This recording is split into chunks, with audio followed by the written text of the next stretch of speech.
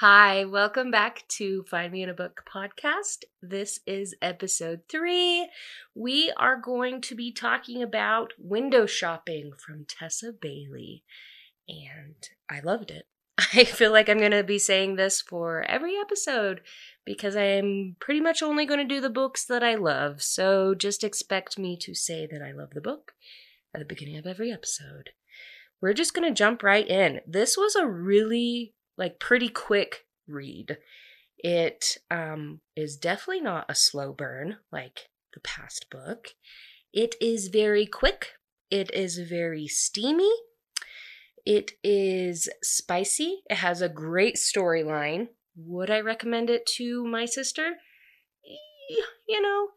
I think she could read it. I think it might be a bit too spicy for her, that she would probably need to swipe through it.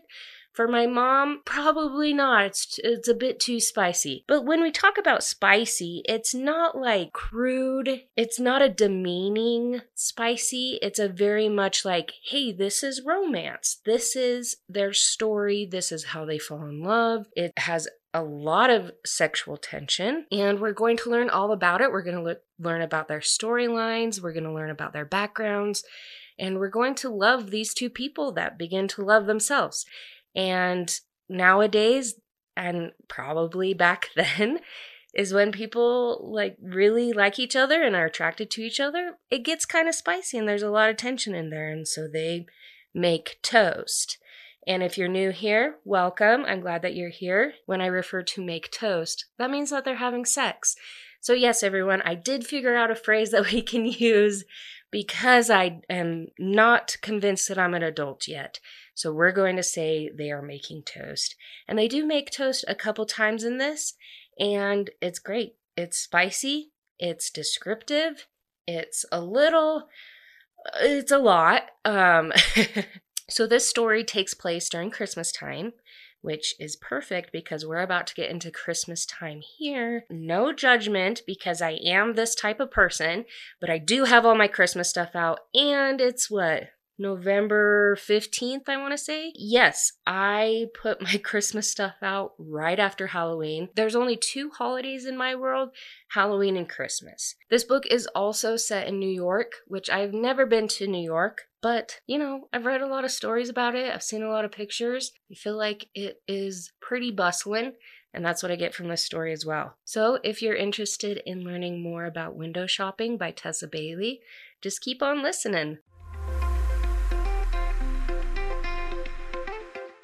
The book opens up with Stella, who is walking down Fifth Avenue in New York, and normally she doesn't go down that street because it's super busy, and especially around Christmas time, she just wants to avoid it. But something about today, she just wants to feel that Christmas magic, so she decides to go down. And as she's walking, there's a passerby that comes by her and hits her in the shoulder, and she immediately in her head is he's a needle dick. And when I say I laughed out loud, I literally laughed out loud because I don't think I've ever heard that insult before. A needle dick. I mean, it's so appropriate. Once she thinks that insult, she immediately thinks to Dr. Skinner, which we start to think, okay, who's Dr. Skinner? And she thinks about her therapy sessions with this lady and how Dr. Skinner would tell her to not trade emotional currency with strangers because you never get a refund. This Dr. Skinner smells like moldy granola, but you know what? Sometimes she has really great advice. And so that makes us wonder, okay, this is therapy. Why was she going to therapy? We learned that it was a mandatory therapy, and she just got out of Bedford Hills Correctional early for exemplary behavior. I don't know if that's a real place or it's just made up in the story, but it makes you wonder, okay, is this a detention hall, probation, prison, jail, like for a mental institute? Your mind just starts racing, okay, what is this correctional facility and what did she do? You're immediately hooked. This is literally on the first page that she says this. I was immediately hooked. I want to know what she did. So as she steps out of the flow of foot traffic, she starts to look at this window, which the store is called, I think, Vivant. I believe it's Vivant. So she starts to look at this window dressing. There are these penguins that are on this assembly line, and it's dressed up obviously as Christmas. And these penguins are mechanical, so they do like a complete awkward swivel and then they revert to like their original position, and their expressions are like frozen. I mean, of course they're frozen, they're a fake toy, but in this maniacal glee, so it's kind of creepy. And so she just is looking at this window and she kind of like giggles a little bit, her mouth twitches, and then all of a sudden this guy pops up. Not the guy, not the passerby, just a completely different guy. And he's like, uh-oh, I was going to mind my business and keep moving, but you went ahead and smiled, and now I have to know what you're thinking.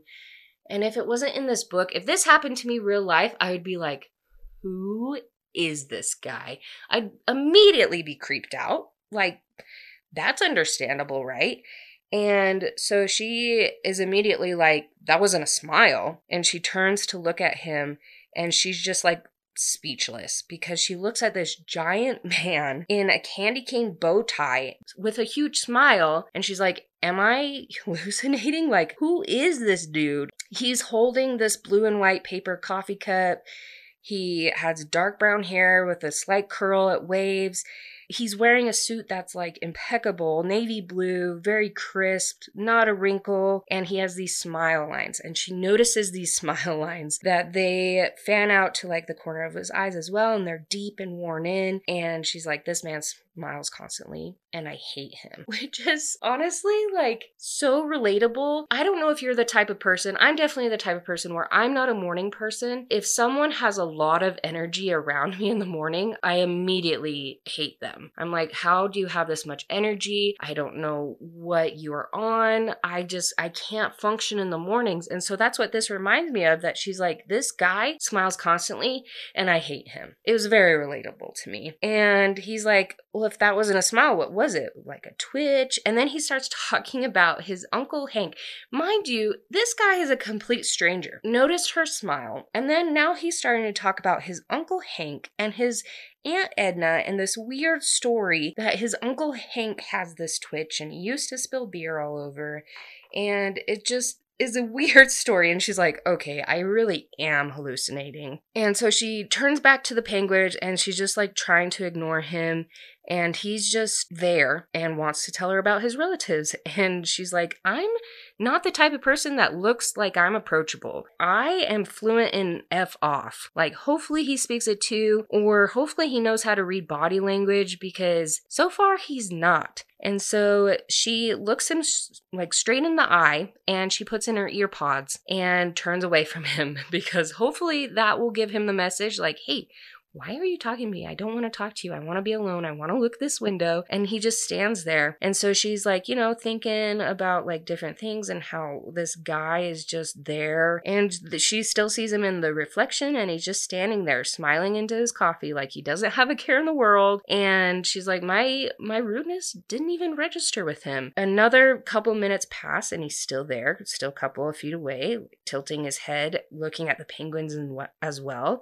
And so she's like, what is happening? So she turns to him and she pops out her earbud and is like, can I help you with something? Like, is there something I can help with? And he's like, I was just waiting for your song to be over. She's just dumbfounded. There wasn't a song playing. She just wanted him to leave. And she's like, do you have another like pointless story to tell me? And he's like, oh, I have 1,000 pointless stories to tell you. She's like, no.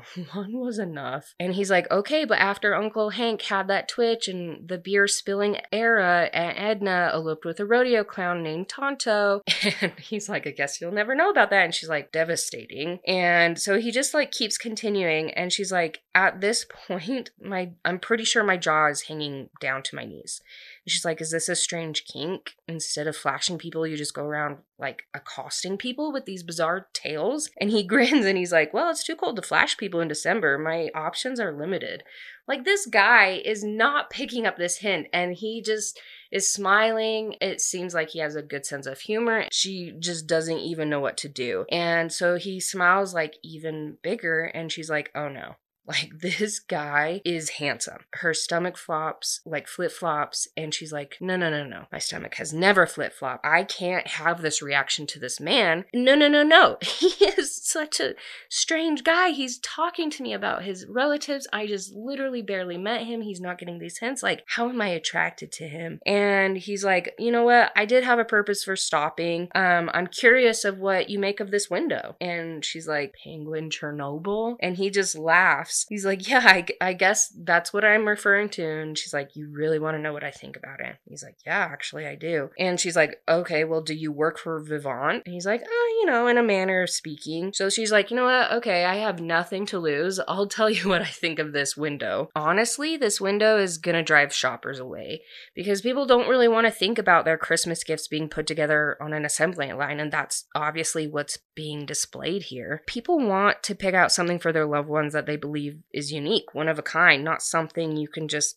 produce in a factory. And by this point, she's like really on a roll. She's telling him exactly what she thinks of this window. And she's like, that brings me to the penguins. Did you know that the average lifespan of a penguin is maybe 13 years? So this is like technically child labor. And she's like, this is not a good look. And he's like, oh my gosh, you're right. And he's like, hey, are you an artist? Have you ever window dressed before? And she's like, nah, I'm just critical. So he laughs at that. Then he asks her like, okay, well, like what would you do instead? And she's like, why is this guy asking me? Like, why do I care? And she's like, I guess I have nothing to lose. And this line, it makes you even more curious because you're like, it says, a girl with a prison record is never going to decorate a store window at Vivant. That opens even more curiosity. She has a prison record. She was in prison.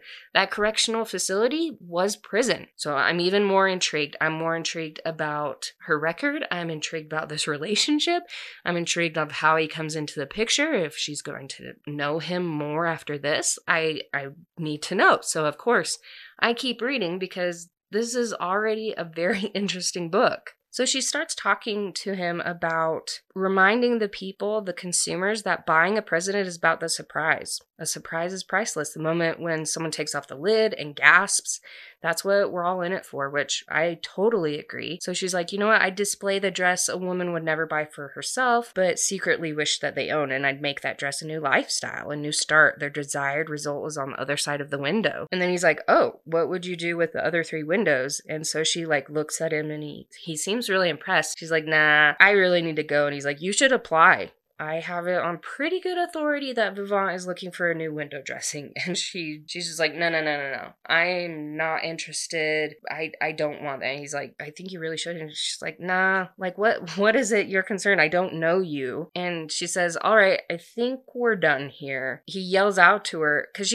she's walking away. She's like, I'm done with this. And he's like, there's an application on the website. Couldn't hurt to give it a look-see. Like, he's that type of person that says like look-see and folks and oops. Oopsie daisy, and you just kind of get like a sense of who this guy is. So later that night, she has a lot of anxiety. She's been thinking about the position. She's like, you know what? I don't have anything to lose at this point. And she's like, what if I submit the application and they never respond? She's like, nah, that's probably what will happen. I'm an ex-convict. She sent it anyways, and the story starts from here. So we're at the 2nd chapter, and it opens up to Aiden, which is kind of funny because last week's book there was Aiden as well. Maybe it's just a really common name now. So this is Aiden. This is the guy that was on the street talking to her about the window, which we kind of assumed that he would be the love interest. And he comes into his office, and so he sits down at his desk. His assistant is there, and Aiden is immediately like, it's going to be a good day. And even just from that one sentence, you're like, he is a very positive person. I mean, even from the description that Stella said of him, that he has smile lines, you just know that he's a positive person. On Aiden's computer, he has a reminder pop up that he needs to go through window dresser interviews and their resumes and everything like that. And so he's really, really hoping that Stella put in her resume, and he's starting to kick himself because he doesn't know her name. And so he's hoping to be able to just feel that one of the resumes is her. His assistant's like, all the applicants have been vetted. I weighted it down to like the good ones that have potential. And he starts talking about all that. And Aiden asks, did anyone stand out? And he's like, you know what? I'm not even sure why I asked. There's nothing my assistant could say that would make me positive one of these applications belonged to her. He's like, I didn't get her name. And then he's trying to convince himself, like, okay, I encourage her to apply, not because I wanted to see her again, but she has really insightful designs. Like, he keeps telling himself that, like, it's not because I wanted to see her. So he clicks through the applications, and Leland, who's the assistant, responds and says, like, hey, there's like a couple that stand out in the terrible department. Like the first round of American Idol, this one girl had an honest to God prison record. And it says a jolt went through Aiden, snapping his spine straight. He's like, prison? No, no, no, no, no, no. But the thing is, he felt it. He felt the electricity. He just knew it was her. And even before Leland said her name, he's like, this is her. I know it. Which is very kind of a strange concept when you ask me. But you know what? It's kind of cute as well. He just knew. He's like, what is her name? Like, do you know her name? And Leland's like, I don't recall. So they go through the applications that didn't make the cut, and he's going through all of them. And he gets to a name, Stella Schmidt, and he just knows it's her. He looks at her resume and he's like, I'm not going to get her phone number off this application and use it. Like, that's creepy. And which is good. I'm glad he told himself that was creepy, because it would have been creepy, because he just wanted to talk to her some more. And he's like, you know what? I need to be ethical. I need to assure myself, like, this situation, like, I have a dilemma. Like, she is the applicant with the prison record. And he's like, can I hire her? Can I even bring her in for an interview? Like, I can, right?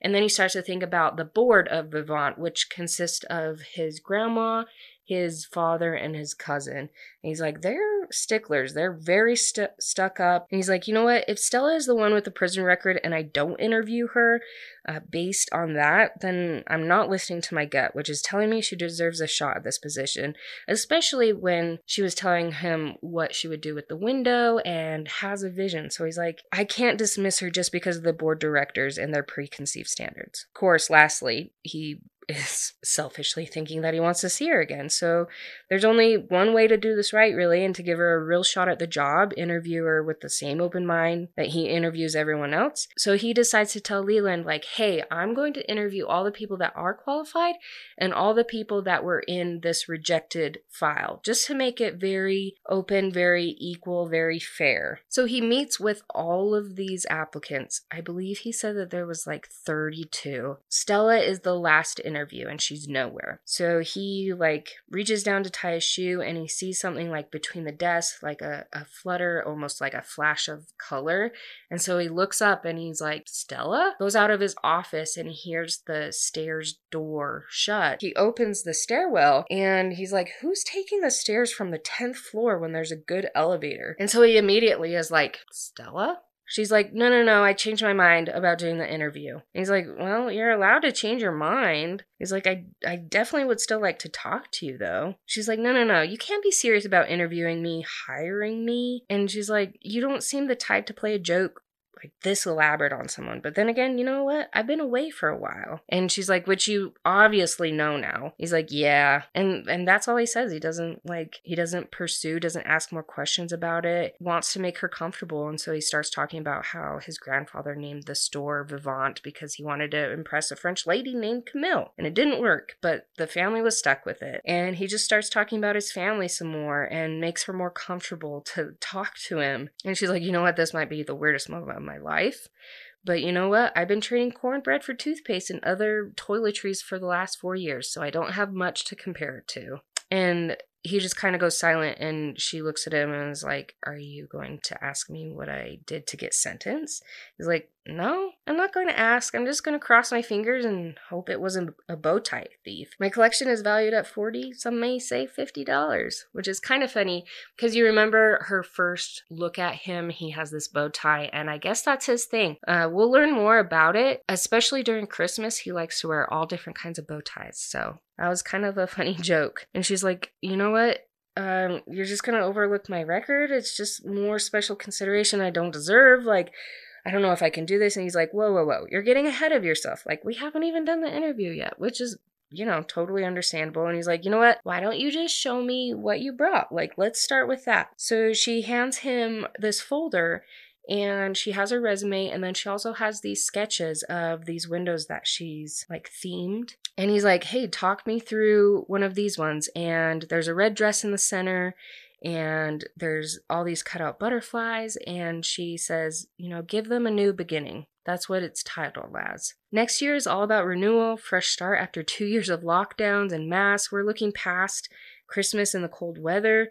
Like, this is the message for this window, is to help your loved ones find their footing again. A lot of people wouldn't buy themselves a bright red dress like that, but if someone else did, it would be a breath of fresh air. Suddenly they're wondering, am I the kind of person to wear a red dress?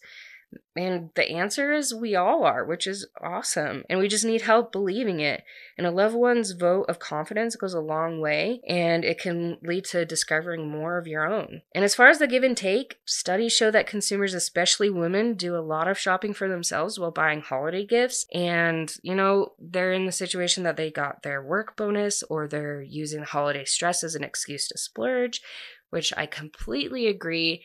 When I'm looking for Christmas gifts for other people, I definitely buy gifts for myself, whether I wrap them and gift them from me to me, or I just, start using them and wearing them and just decide to treat myself. So I completely get what she's trying to draw people into the store and make them want to come back in the new year. He's just very enthralled with everything that she says. And he's like, my first instinct was to give her the job the second that she started talking. But I was agreeing with everything she was saying. Like, not only were her designs well-defined and vibrant, he's like, I'm an optimist at fault. And I was taught to search for the best in people. Once she goes through her design, he's like, how does a trial period sound? And he's like, normally at Christmas, windows designs remain for the duration of December, but because the board isn't happy, people aren't coming into the store, we just need to start fresh. And he gives her 4 days to complete the one window, and then they'll go from there. So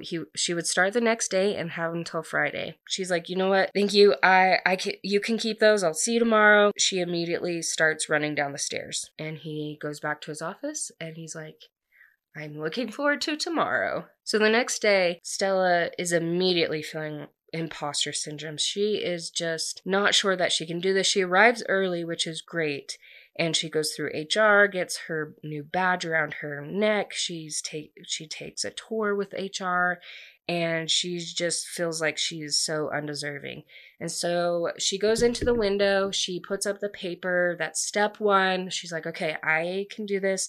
I need to go and talk to the salespeople now to kind of get their vision and find a red dress to put in this window to create this scene. As she's getting this window ready, she starts to think about Aiden, and she starts to think about her attraction and fascination with him. And she starts to think about her best friend Nicole and how this attraction is so left field from what she usually goes after. And just that thought of Nicole just clips her on the chin and forces her to pause and think about her best friend. And it says her best friend is still incarcerated and will be for a while. So it makes you think okay, did they get incarcerated together? We find out that they grew up together. They shared everything. So the total lack of communication wasn't easy for them. And she doesn't blame Nicole for everything that happened. So it was her decision that got her in trouble. And so she starts to shake herself out of that mentality, because it sounds like Nicole really makes her negative. She goes out of the window to look for the sales people on the floor to talk to them. There's no customers yet. And so because she has this imposter syndrome, she's like, okay, I'm going to go up to them. I'm going to talk to them. This is a new start for me. And I'm not going to lead with an apology because she always feels the need to explain herself. And because she does feel so out of place, she's like, I know I'm going to start with an apology. I can't start with an apology. She's not going to say, hi, sorry, I'm Stella. And then she starts thinking about the designs and gets really excited about them. I want to start this off the right way. And so she reached the center of the floor where all of the managers are. And she goes up to like the main manager, and she's like, "Hi, sorry, I'm Stella." She's like, "Dang it." And has anyone ever been in that situation where you're like, "I'm not going to say this, I'm not going to say this," and then immediately you do say it and you're like, "Oh my gosh, like what just happened?" That sounds like this is exactly what happened. The manager raises her eyebrows and she's like, "Oh, sorry, I'm Jordan. I manage the main floor." She is in the same boat, like they automatically click. And so Stella asked Jordan about the dresses, about the positions of the merchandise and what would get the most people in and getting more stock, just kind of, talking about her whole vision and everything. And she's like, "You know what, if I can pull off this first window and Aiden," and she stops halfway and she's like, "Oh crap, Mr. Cook likes what I do, then I have an idea to like draw people into this space." And Jordan's eyebrows kind of go up when she says Aiden, because she's like, people don't call him that. They call him Mr. Cook. So she works throughout the day and it gets to be late at night and she decides to call it. She's really tired. She's hungry and she's done all the work that she can for the day.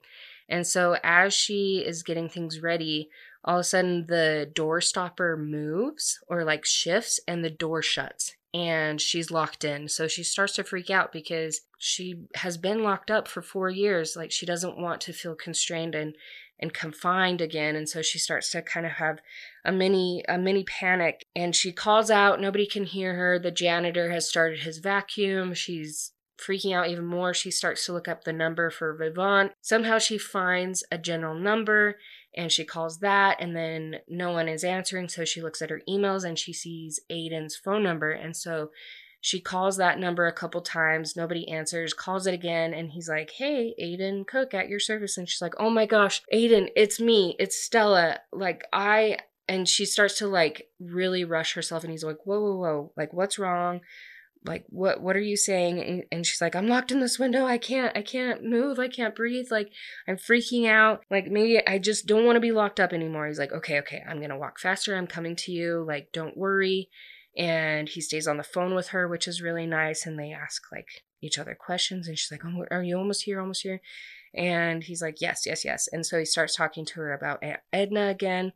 And he gets to the window and he opens the door and she immediately like throws herself into his arms. She's just freaking out and he's like, "Okay." And he says, "Okay, sweetheart," which is kind of cute. I mean, they've only known each other for a couple days? But he's like, "Okay, sweetheart." He squeezes her and he's like, "You're okay, you're okay." And she's like, "Oh my gosh, like I was freaking out and I couldn't breathe." And he's like, "Okay, okay." And he still like has her in his arms and he like leaves the window and he walks her up to his office and the janitor's just kind of staring at them and he's like, "You didn't see anything." And so he's like still holding her and they get into the elevator and they're still talking and then they start to, feel the sexual tension because they're like right there. She's in his arms. They're like talking in each other's ears. Once the elevator opens, he puts her on his desk to sit and he's like, "You feeling better?" Like holding like her shoulder, and then he like kind of walks away and she's like, "Oh, okay.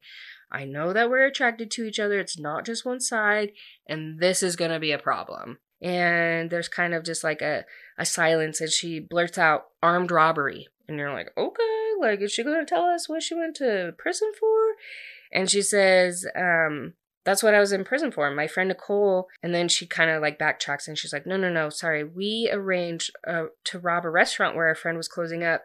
It's going to be super easy. We'll make a show for the camera, wave our fake guns around, walk around with the drop, like before he could put it in the safe. Like it was just going to be easy money.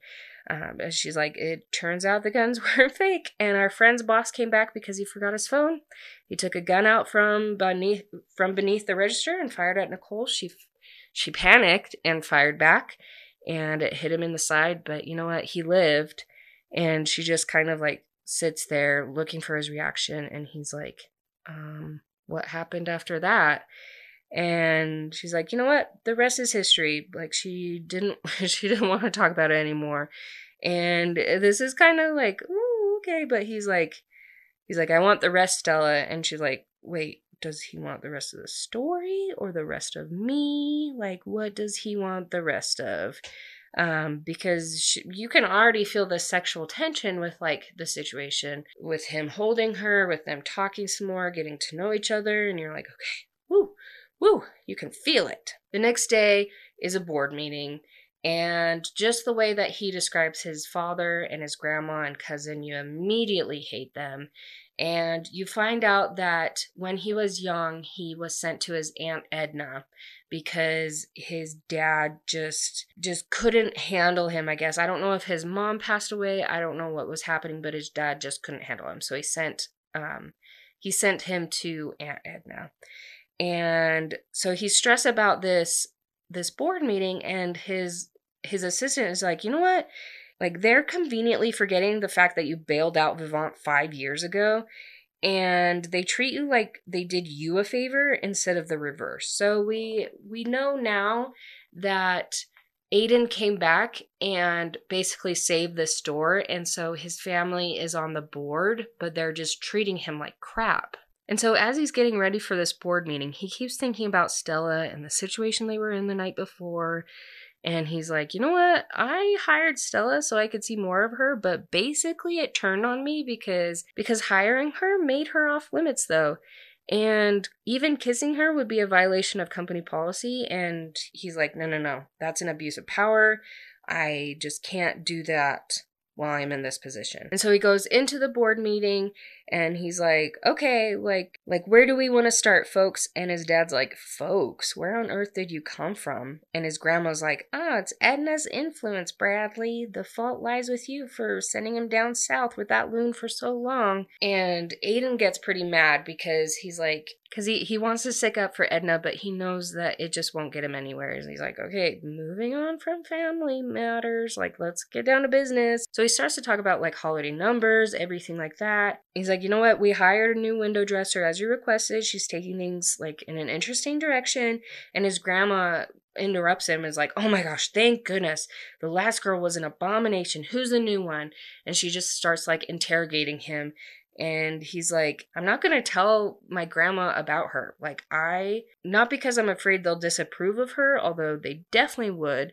But he's like, you know what? I feel very protective of her. He's like, I'm not even going to put her in the radar of my grandma. And he's like, sorry, I have a conference call shortly. Would you mind if we power through this? And I'll update you on like the window designs at the end of the week. Like, let's just move on.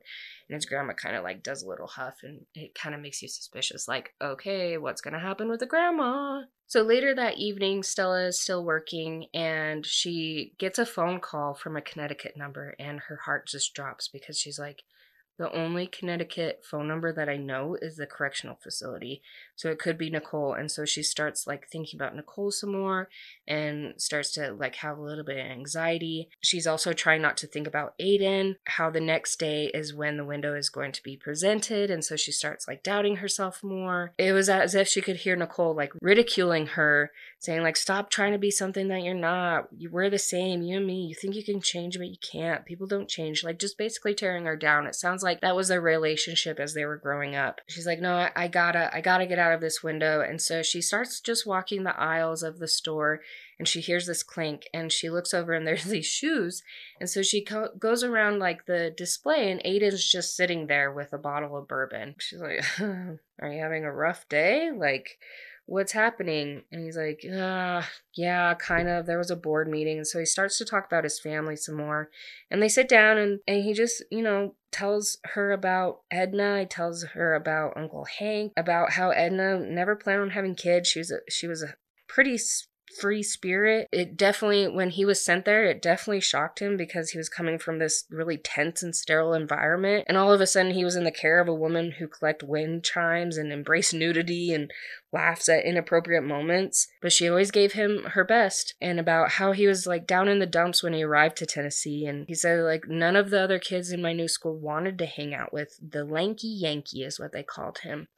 And so he really didn't want to go to school when he was young. And then Edna just knew, and she started putting him in a bow tie. And she told him, you know what? No one can be anything but happy while wearing a bow tie. He thought she was crazy, but he had nothing to lose. So he tried it, and the bow tie made him feel like someone else. It was kind of a shield in the beginning.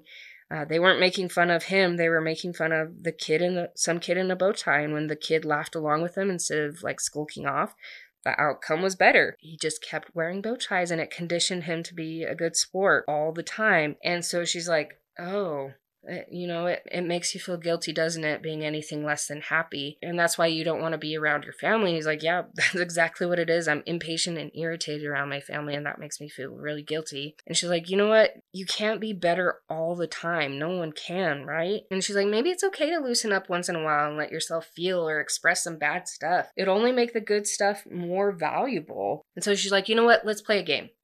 Let's run around the store and pick out a potential Christmas gift for each other. We won't buy it for each other. We'll just pick it out. And so he immediately starts running, and she goes and finds her gift. And then they meet back in like the little lunchroom, and he's already there. He's made her cocoa. He has her present right there. Like it took him no time. And she's like, okay, like let's do this. And she opens hers, and it's this like necklace kind of keychain thing. It's really nice. He's like, it's a fur around your neck. I thought you could wear a key to the window box so you don't get locked in. Then she gives him the present that she got him, and they're binoculars. And she's like, because you're always looking up. And so they kind of laugh about it. And she's like, okay, well, tomorrow's the window unveiling. Like, I gotta go catch the train. He kind of cuts her off, and he's like, I'd already given some thought to what I wanted to give you for Christmas. That's how I found the neck chain for your key so fast. And then he's like, oh, I shouldn't have told you that. And she's like, why didn't you want to tell me that? Is it because of the rule? Like, I read it in a handbook. It's like the non-fraternizing rule. She's like, yeah, it's there. Like, I read it all. They would have to like sign this contract, and the two people would be free to do whatever they want. And he agrees, and he's like, yeah, it's a contract releasing the company from liability. He's like, yeah, whatever they want. And she's like, what do they want? And so you can kind of feel this sexual tension again, and they just kind of like are staring at each other. He's like, I only know that I think about you to the point of distraction. He's like, I need to be extra vigilant, especially because I'm the boss, like an imbalance of power. Like, you're the employee. Throw in the fact that I hired you, with that some people might call with a black spot on your resume, whether you're qualified or not. And of course, I think that you're qualified. I have to worry about on some level, like, you might feel in debt to me, which you shouldn't. But if I took advantage of that. And he just starts talking, he just starts rambling, and she's like, no, it's fine. Like, you don't owe me anything. I'm going to prove myself. And then there's just more sexual tension. And he's like, name one other rule in the employee handbook besides the non-fraternizing policy. And she's like, I can't. And so they're both saying like, okay, we're both curious about this. You know what? No matter what happens tomorrow, I know I didn't take shortcuts or pass on any ideas because they were too hard. I know I did my best effort, and I have the sore back to prove it. And he leads her to like a taxi car, and he's like, okay, I'll see you in the morning. And she gets in the car, and then in her pocket is the keychain that he bought her, and it was super cute. Around the time that they need to be there at the window, he decides to go, and he sees her standing out there by herself outside of the window, and he's like, hey, get in the car, like it's I have donuts and it's warm in here. And she's like, okay. And so they just start talking about how the window's going to be amazing, and he finally tells her like, hey, the board decided to be here for the unveiling, like I found out. And she's like, you know what, I don't want any special treatment. Would you be acting like this between any other window dresser and the harsher parts of their job? And he's like, no, you're right. And she's like, okay, don't protect me from this, like I can do this. And so, of course, they start talking about like Christmas and how special it was growing up and everything. And she starts talking about like growing up and about being a teenager, and the thought of being parted from her friends for even a day turned her into like Godzilla, which I can totally relate to. When you're in high school, like your friends are everything. You don't really care about your parents. You don't care about being home with your family. And I really like related to this. She said, it's weird when you're younger, you think you know everything. Then you get older and live in constant awareness of how little you actually know and understand. He's like, who's Nicole? Like, tell me who Nicole is. And she's like, she's my best friend. She came from a difficult family situation. Like her father had substance abuse issues, couldn't keep a job. She was over at Stella's house a lot, eating, spending the night. Stella's parents were very open and generous and let her stay there a lot. And they were there for her as much as they could. When Nicole started to party and shoplift, like Stella went with her, which is what best friends do, and they had each other's backs. And somewhere along the way, Stella just got absorbed into it, and she never told Nicole that she was taking on like college courses because she felt that. And she's like, that's when I knew something was wrong with our friendship, the fact that she wouldn't like me pursuing my dreams, but I couldn't break it off. And then it was too late, and we held up the restaurant. And so then they start to get kind of hot and heavy. They don't kiss or anything, but there's a lot of sexual tension again, which at the beginning I told you there's a lot of sexual tension in this book. And before they get out of the car, she's like, you know what? Remember, you don't have to protect me from criticism. Let me hear their opinion. I have to be able to handle it. So they get out of the car and they reveal the window, and it's amazing. They're excited. They know that this is going to be great for the store. And Aiden's dad like walks over to the grandma, and he's like, I worry this is like a desperate grab for attention. And Aiden's like, I think we can all agree that store windows are supposed to be an attention grab. They exist for that very purpose. And he kind of puts him in line, which is really funny. And he's like, and Aiden says, you know, the window is going to boost our foot traffic. Like, we're going to prove it. Like, in the meantime, I've seen enough to make Stella a permanent hire. Stella is, of course, so excited. And Jordan, the manager, is like, hey, let's go for drinks after work. So after work, they're all sitting there, all the managers with Stella, Jordan. Aiden's not there. And Stella's like, okay, maybe they didn't invite him. He is like the head manager and everything. And so she's talking to all the people. And Jordan's like, oh, I wonder if Mr. Cook is actually going to be here. And she looks over at Stella and kind of gives her a look. And Stella's like, what? And Jordan's like, don't worry, I'm the only one who saw you in the backseat of his car this morning. And they kind of like bond over it. And she's like, I know, look, it's complicated. It can't go anywhere. And Jordan's like, no, you don't have to tell me. Like, your work speaks for itself, and I'm not judging, okay? Like, your secret's safe with me. And so Stella goes up to get a drink, and this guy comes over and tries to like hit on her. And of course, like in the exact moment Aiden comes out, he walks over and he like tells the guy basically to scram. And so the guy like leaves, and she's like, you're kind of out of line. And he's like, is that your type? Like, is that the kind of guy that you like? Honestly, I haven't really been around men very long. I don't know what my type is anymore. And he starts to like freak out, not like verbally or anything, but inside he's like, oh my gosh, like I freaked her out. Like, I'm coming on too strong. Like, he's like, I'm sorry, I shouldn't have come here. I shouldn't have said that thing. And he's like, I'll see you at work. And so he turns around to leave, and she's like, you're my type, and like blurts that out. He's like, wait, what are you saying? Like, hold on. And she's like, you know what? I'm not ready for like HR paperwork, like contract. Like, I suggest like we just work this attraction out between us, like without any paperwork. He's like, no, like that's not my reason for wanting the paperwork. I don't want this thing to between us to be dishonest or something that we have to sneak around behind the scenes. Like, I want better than that for you. Like, you deserve better than that. And she's like, well, I'm not really in the position to make a personal commitment that big, like filing the paperwork. He's like, okay, like, I get that. We can't really do anything. And she's like, I know, like, you're a really good guy. But then sexual tension again, that's a reoccurring theme. They, like, go to this back corner of the bar. They kiss for the first time. Like, through all the sexual tension, they haven't kissed at all. But then they kiss, and they're like, well, we should probably go to your house. And Aiden is kind of like doubting himself, and he's like, can I do this? Like, we can work through this. We don't have to do the paperwork, because of course he's like a goody guy. Like, he doesn't want to go against policy. He doesn't want to feel like he's taking advantage. And so he's like, okay, like I can do this. And so he's like, I'm going to go downstairs first, wait 5 minutes and follow me. I'll meet you outside. And she's like, oh, okay, like, let's do this. So they meet downstairs. They get to her apartment. They get upstairs, they're talking some more, they start making out, things get hot and heavy, and then they kind of like cool off for a second, and she asks him like, when are you unhappy?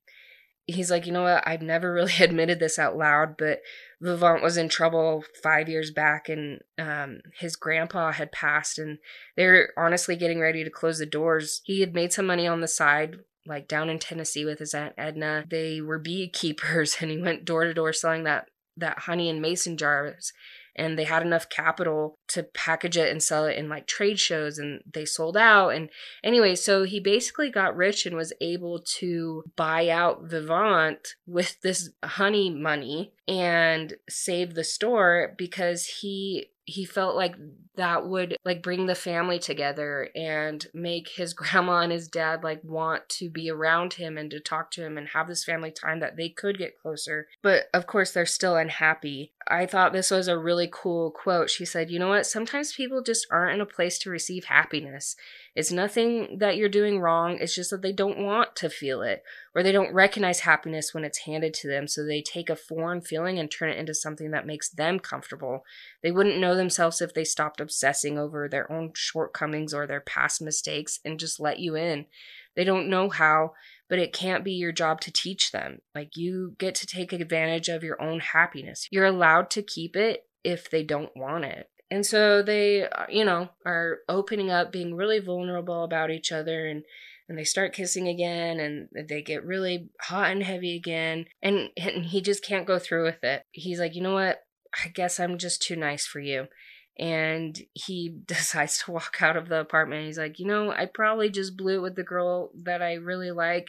I gotta stick true to myself. I mean, at this point, I'm like, oh my gosh, just do it already. Like, and then sign the contracts later. Like, maybe that's just me, but I'm like, oh my gosh, like, if you guys really like each other this much, like, geez. The next day, it's Stella's official first day as a full employee at Vivant, and Aiden comes out, and he's like, oh, are you okay? Like, you look upset. And she's like, no, I'm not upset. He's like, I probably ruined things between us last night, but believe me, like, I am still thinking about you. I'm kicking myself, like, but I'm sure that I did the right thing, and it's better for you than the secrecy and the lies. And she's like, no, it's fine. Like, really, I'm fine. Like, I just have a lot of work to do. And he's like, okay, well, here's this invite to Christmas Eve party. Like, it's this Friday. And she's like, you know what? I'll try my best to be there. Like, and then she looks at the invite and she's like, oh, it says a +1. Like, he's like, yeah, I'd rather you didn't. He's like, I don't really have a right to ask you that, but I'm not ready to let go of the belief that you're mine yet. So, for my sanity, please don't bring another person. So the next couple of days, Stella is just working on her window. She's working on it. She's just sitting down for lunch, and Jordan comes in and starts to catch up on life with her and about how the store is doing. And then all of a sudden, the human resources lady comes in with security guards, and she's like, the one in the green shirt, that's her, Stella. She's our only employee with a criminal record. I'd like her to be searched. And Stella's heart drops, and she's like, wait, what? And Jordan was like, I'm going to go get Mr. Cook. The HR person was like, yeah, I ran an inventory report, and we're missing 2 very expensive pairs of earrings, diamonds. And she's like, Stella was here after hours every night for a week. Like, she must have found a way to get into the locked cases and take them. No other explanation. And Stella's like, what? I didn't take them. I don't have access. And the HR lady is just not listening to her. Like, no, you found a way. So yeah, Jordan's already gone to go get Mr. Cook. And Stella is just she's like, I didn't do this. Like, how do I prove that I didn't do this? And so Jordan runs up to Aiden and was like, she didn't do this. Like, they're accusing her of this. And Aiden's like, wait, what? And so he runs down. He goes to the back where they're holding Stella. Aiden's grandma and his dad are there. With the HR and Stella and Jordan. And his grandma's like, well, apparently we can't trust you to keep our affairs in order. And dear Roxanne, which is the HR person, was kind enough to give me a call and let me know the issues that were being overlooked. And like the fact that we have a felon being hired behind the board's back. And Aiden's like, I'm responsible for hiring, and I don't need permission or approval. And his grandma was like, well, apparently we need to change the hiring process. And of course his dad was like, yeah, I knew something was off. Stella's like, Mr. Cook, like, I didn't. And he's like, don't say another word, Stella. And so he looks over at Jordan. He's like, lock the registers on the main floor, bring the sales staff in here. And he's like, I want all of them I want all of them in here. And his grandmother's like, oh, well, they're working. The store is packed. Like, blah, blah, blah. And he's like, you know what? He's like, Mrs. Bunting, which is the HR person, he's like, when did you run the inventory report and find the earrings were missing? And she's like you can tell that she's uncomfortable. She's like, well, last night around 5:30 before I left for the day. And he's like, okay, so even though I was working upstairs until like, I don't know, 11 o'clock and my personal phone is always open for calls, you decided the best thing to do was alert my grandmother about the issue. And his grandma's like, well, Roxanne here has been working here like since me and your father ran the store. And he starts to get snippy because he's just about had it. And he's like, yeah, ran it into the ground, you mean? And his grandma just like freezes like, wait, what? Like, what's gotten into you? And he's had it. He's like, Mrs. Bunting might have excused the breach in protocol if you didn't seem gleeful about an employee being falsely accused of stealing merchandise. You may keep your position through New Year's, and then I suggest you find another place of employment. You don't represent this company in the manner it deserves, or rather that the employees deserve. So basically, he's like firing her in front of everyone and saying like, no, sorry, you don't cut it. Like, bye. And his grandma's like, falsely accused? Like, the girl was in prison. He's like, yeah, first of all, she's done her time, and she came out with enough courage to try again. So he's like, second, Grandma, I'm glad you noticed that the store is packed because it has a lot to do with Stella's window and the attention it brought. He's like, you know what? We're not going to have any more board meetings after this. Like, no. We don't need them. And she's like, you can't just cancel it. He's like, actually, I can. I own 60% of this company, and I bailed your butts out. I held those meetings thinking it might bring us closer together as a family, because that's all I ever wanted. But you know what? I'm no longer interested, not even a little bit. Meaning something to you means less to me. So thank goodness you sent me to Edna. So by this point, all of the salespeople are in the room. And he's like, okay, listen up, everyone. Like, no one's going to get penalized. Like, did anyone show 2 pairs of earrings and forgot to lock them up? Like, he just starts explaining. And someone in the very back says, like, oh, were they diamonds? And he's like, yes, they were. And this girl steps up and she's like, oh, I'm so sorry. Like, a man put them on sort of like an unofficial hold yesterday. I know we're not supposed to do that. They're in the back of register 3. Like, I'm so sorry. I'll never do it again. He's like, no, it's okay. Like, thank you for telling the truth. No one is getting fired. Like, you can all return to the floor now. The HR lady and the grandma and dad they just look so chastised. And of course they're not going to say an apology to Stella. And the grandma and dad leave, and the HR was like, I think I'm just gonna work from home the rest of the day.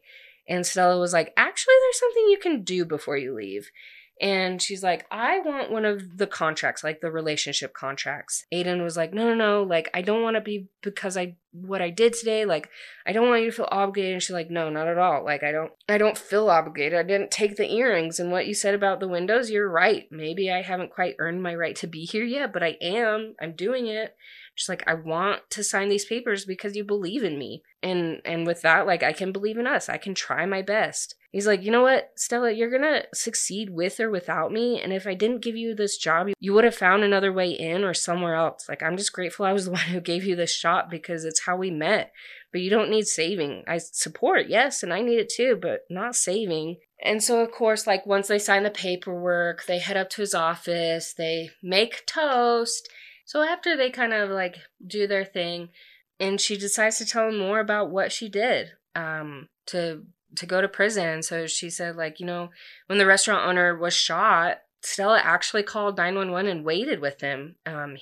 She was holding her sweater over his wound, and she didn't leave with Nicole. Nicole left. Later that night, she goes to, you know, spend the night at his house, and she asks him about, like, what his perfect Christmas would be. And he's like, you know, I just want to have a family that we can all wear matching robes. The next couple days, they just spend a lot of time together, and it's that Christmas Eve when they have a company party later that day. And so he's still walking around work and doing some reports, and she's trying on a dress, and he comes in and watches and compliments her, and they start talking, and she gets a phone call, and she's like, Nicole is at my house. Like, I have to go see her. And he's like, wait, no, like, I don't want you to go if you're going to get hurt or in trouble. Like, please don't go. And she's like, you know what? I have to do this. I have to talk to her. I have to figure this out and get this relationship good. And he's like, I want you to come to the party tonight. Like, please tell me you'll be there. And she's like, I just, I haven't decided if I want to go. Like, I'm still, like, inching forward with things. Like, I just barely got out. Like, he's like, okay, like, if you need more space, like, I'll give you more space. Like, I understand. And she's like, what? No, like, that's not what I mean. And he's like, okay, like, well, I hope you'll be there tonight. And she's like, look, you've been my hero since day one. You've given me a place to heal. But if I'm going to stay here, I'm going to need to feel like I earned this second chance. I have to be my own hero. Like, you need to just have faith that I can do this, that I can go and talk to Nicole, that I can figure out the situation, that I'll come back to you, like, please. And he's like, you know what? Okay. Like, I will figure this out. So Stella goes back to her building and Nicole is there waiting for her. And of course, Nicole, she's like, wow, you already have an apartment. And so I was like, yeah, it was a godsend. Like, it was my uncle's.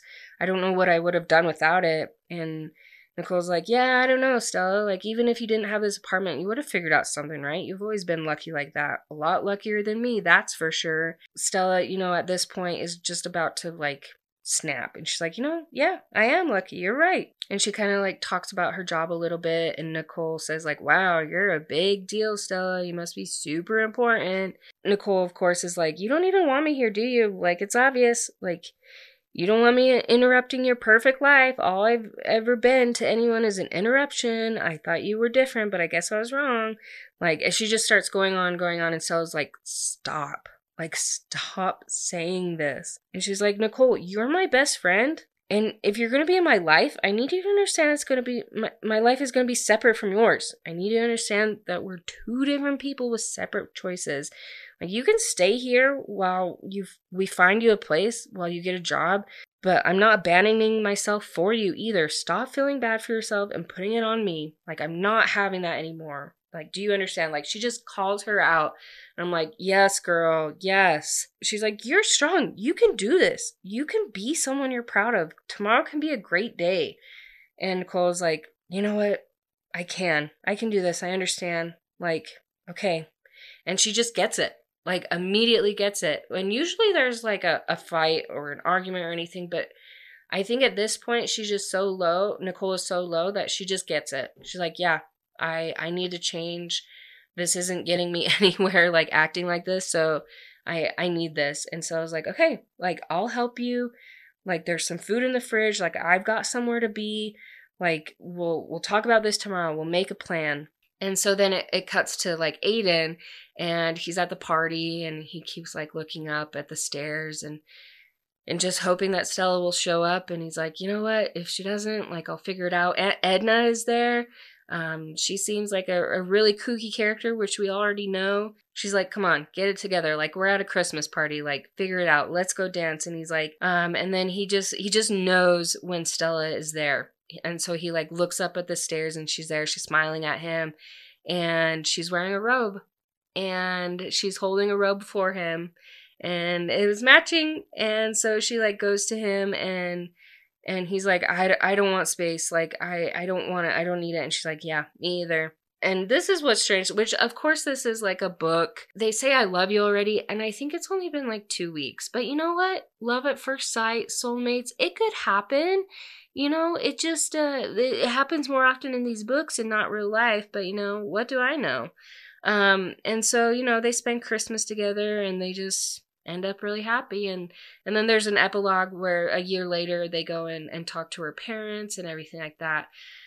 So yeah, that was this book. It was a pretty quick book. A lot of sexual tension once again. The story is great. So I hope you enjoyed this episode. I hope you look up this book and read it and get to know the characters more, because I skipped over a lot of details that are super cute, super fun. And I definitely recommend this book and recommend just picking it up on, like, Kindle, and it would be a pretty quick read, and I definitely think it's worth it, especially during the Christmas time season. It's just fun and it puts you in a good mood. Thank you for listening to episode 3, and I'll see you guys next week.